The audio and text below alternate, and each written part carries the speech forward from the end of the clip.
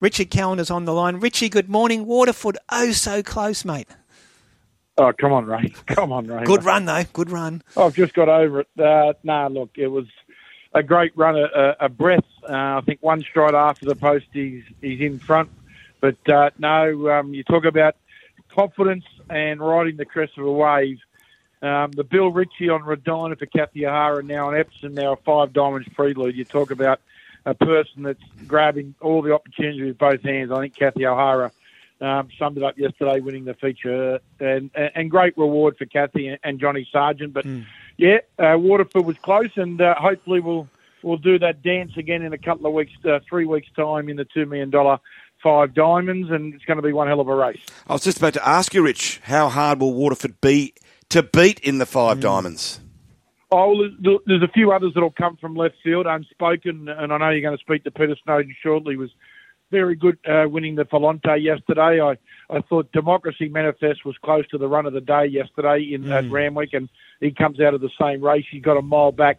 Look, I think what's shown the last few weeks, the last month in Sydney racing, is barriers more important than ever at the moment. It's at Rose Hill where Waterford drew and had to come wide. It was impossible. Coda Healy did it yesterday. You can't.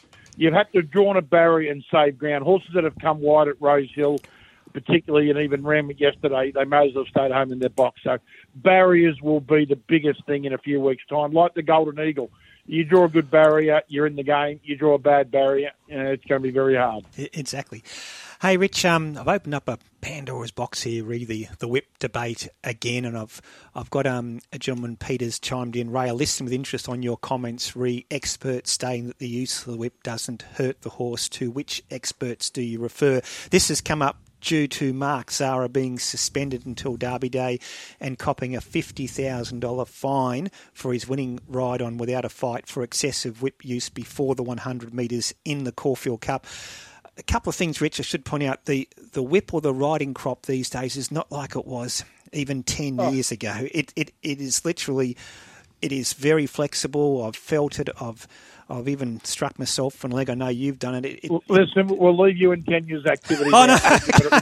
No, what I was trying to say was... That's not good. Rich, I thought the same thing. I thought, I'm not going to say, but I knew you would. Well, I didn't think that. Gee, where are you guys going? It's a breakfast show. But my point was it doesn't hurt the horse. And the people who know, Rich, the people who are in the game are adamant about this. And maybe the sport doesn't do enough to emphasise that point. But back to Mark Zahra's situation, the rules do allow stewards to potentially lodge a protest if they believe a horse has been given an unfair advantage by excessive whip use. They didn't do that yesterday.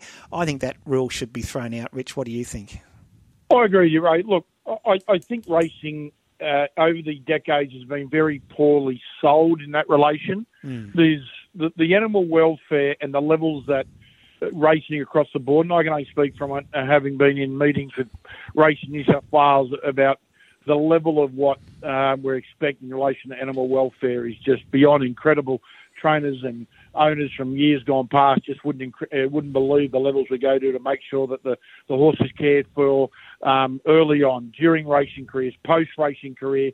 There's no way that the racing participants are doing anything that was going to harm the horse. And if someone is caught doing that, well, the full force of the stewards come down on them. We haven't sold that right. There's no one yesterday watching the Caulfield Cup would have jumped out of their lounge chair or at the pub or turned to their mate and said, that didn't look good. We are just the greatest own goal industry in the world. We've created it. Unfortunately, we've infiltrated by some that are certainly not animals or horse lovers or in the industry, and we've allowed them to creep in, and now we're taking orders from those who don't really care. And it's not about stopping the whip. It's not about stopping the crop. It's not about doing that. It's about stopping racing, full stop. Don't kid yourself that that's not what the end mark is, but there's always a stepping stone towards it. Victoria have certainly, across the line, allowed a lot of this to happen, and I think it's a matter for the rest of the states to turn up Victoria and say this is the way it is. It's happening, which is great. Yesterday, I think the stewards got it right, but on the other side of the coin, if you're going to have this silly rule, maybe they're going to change the result one day. There'll be all hell to pay, but $50,000 fine, and I don't think anyone watching the race would say, wow, look, that was awful. We just keep kicking our own goals in racing. Yeah, it's a strange situation there. Hey, Rich, I want to talk to you about Kathy O'Hara and her form this spring. And John Sargent made the point yesterday post-race with his win on Palmetto.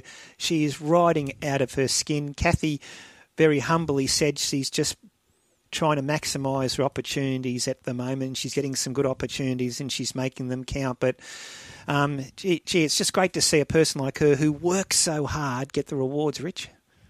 100%. And look, she got the kick to get on Redina with the less weight, and that's how you get a kick. You look at Glenn Boss. Glenn Boss wouldn't have got on, so you'd think if it wasn't the 3-year-old going to the Cox Plate, he might have got on McIvy Diva and they're the lightweight. I think a lot of jockeys have got opportunities. Kathy got it, but then it's not a matter of just getting the opportunity. You've got to do things right. Otherwise, there's a lineup of those that want the ride. Kathy rode Redina, wins the Bill Ritchie. I know Chris Wallace spoke to Neil Werrett and Max Whitby, the owners, and said, well, Kathy can ride in the Epsom. It's got the 5th. They said, mate, happy with that. Bang, she rides at a treat, wins the Epsom, and the calls come. There's always the old days would just say there's no better advertising for a trainer or a jockey than the Sunday paper. Well, I think we can make that more modern and say there's no better advertising than Greg Radley or Corey Brown or Chantel interviewing you after the race. That's the best publicity you can get. And Kathy's beaming smile, you can't help but watch and admire her. She's one of the like we've got Rachel King coming through now, so many young women. But Kathy, she used to sit in the jockey's room by herself. And I know she got fined a couple of times for having a phone in there. Well, she was bored. She was there by herself.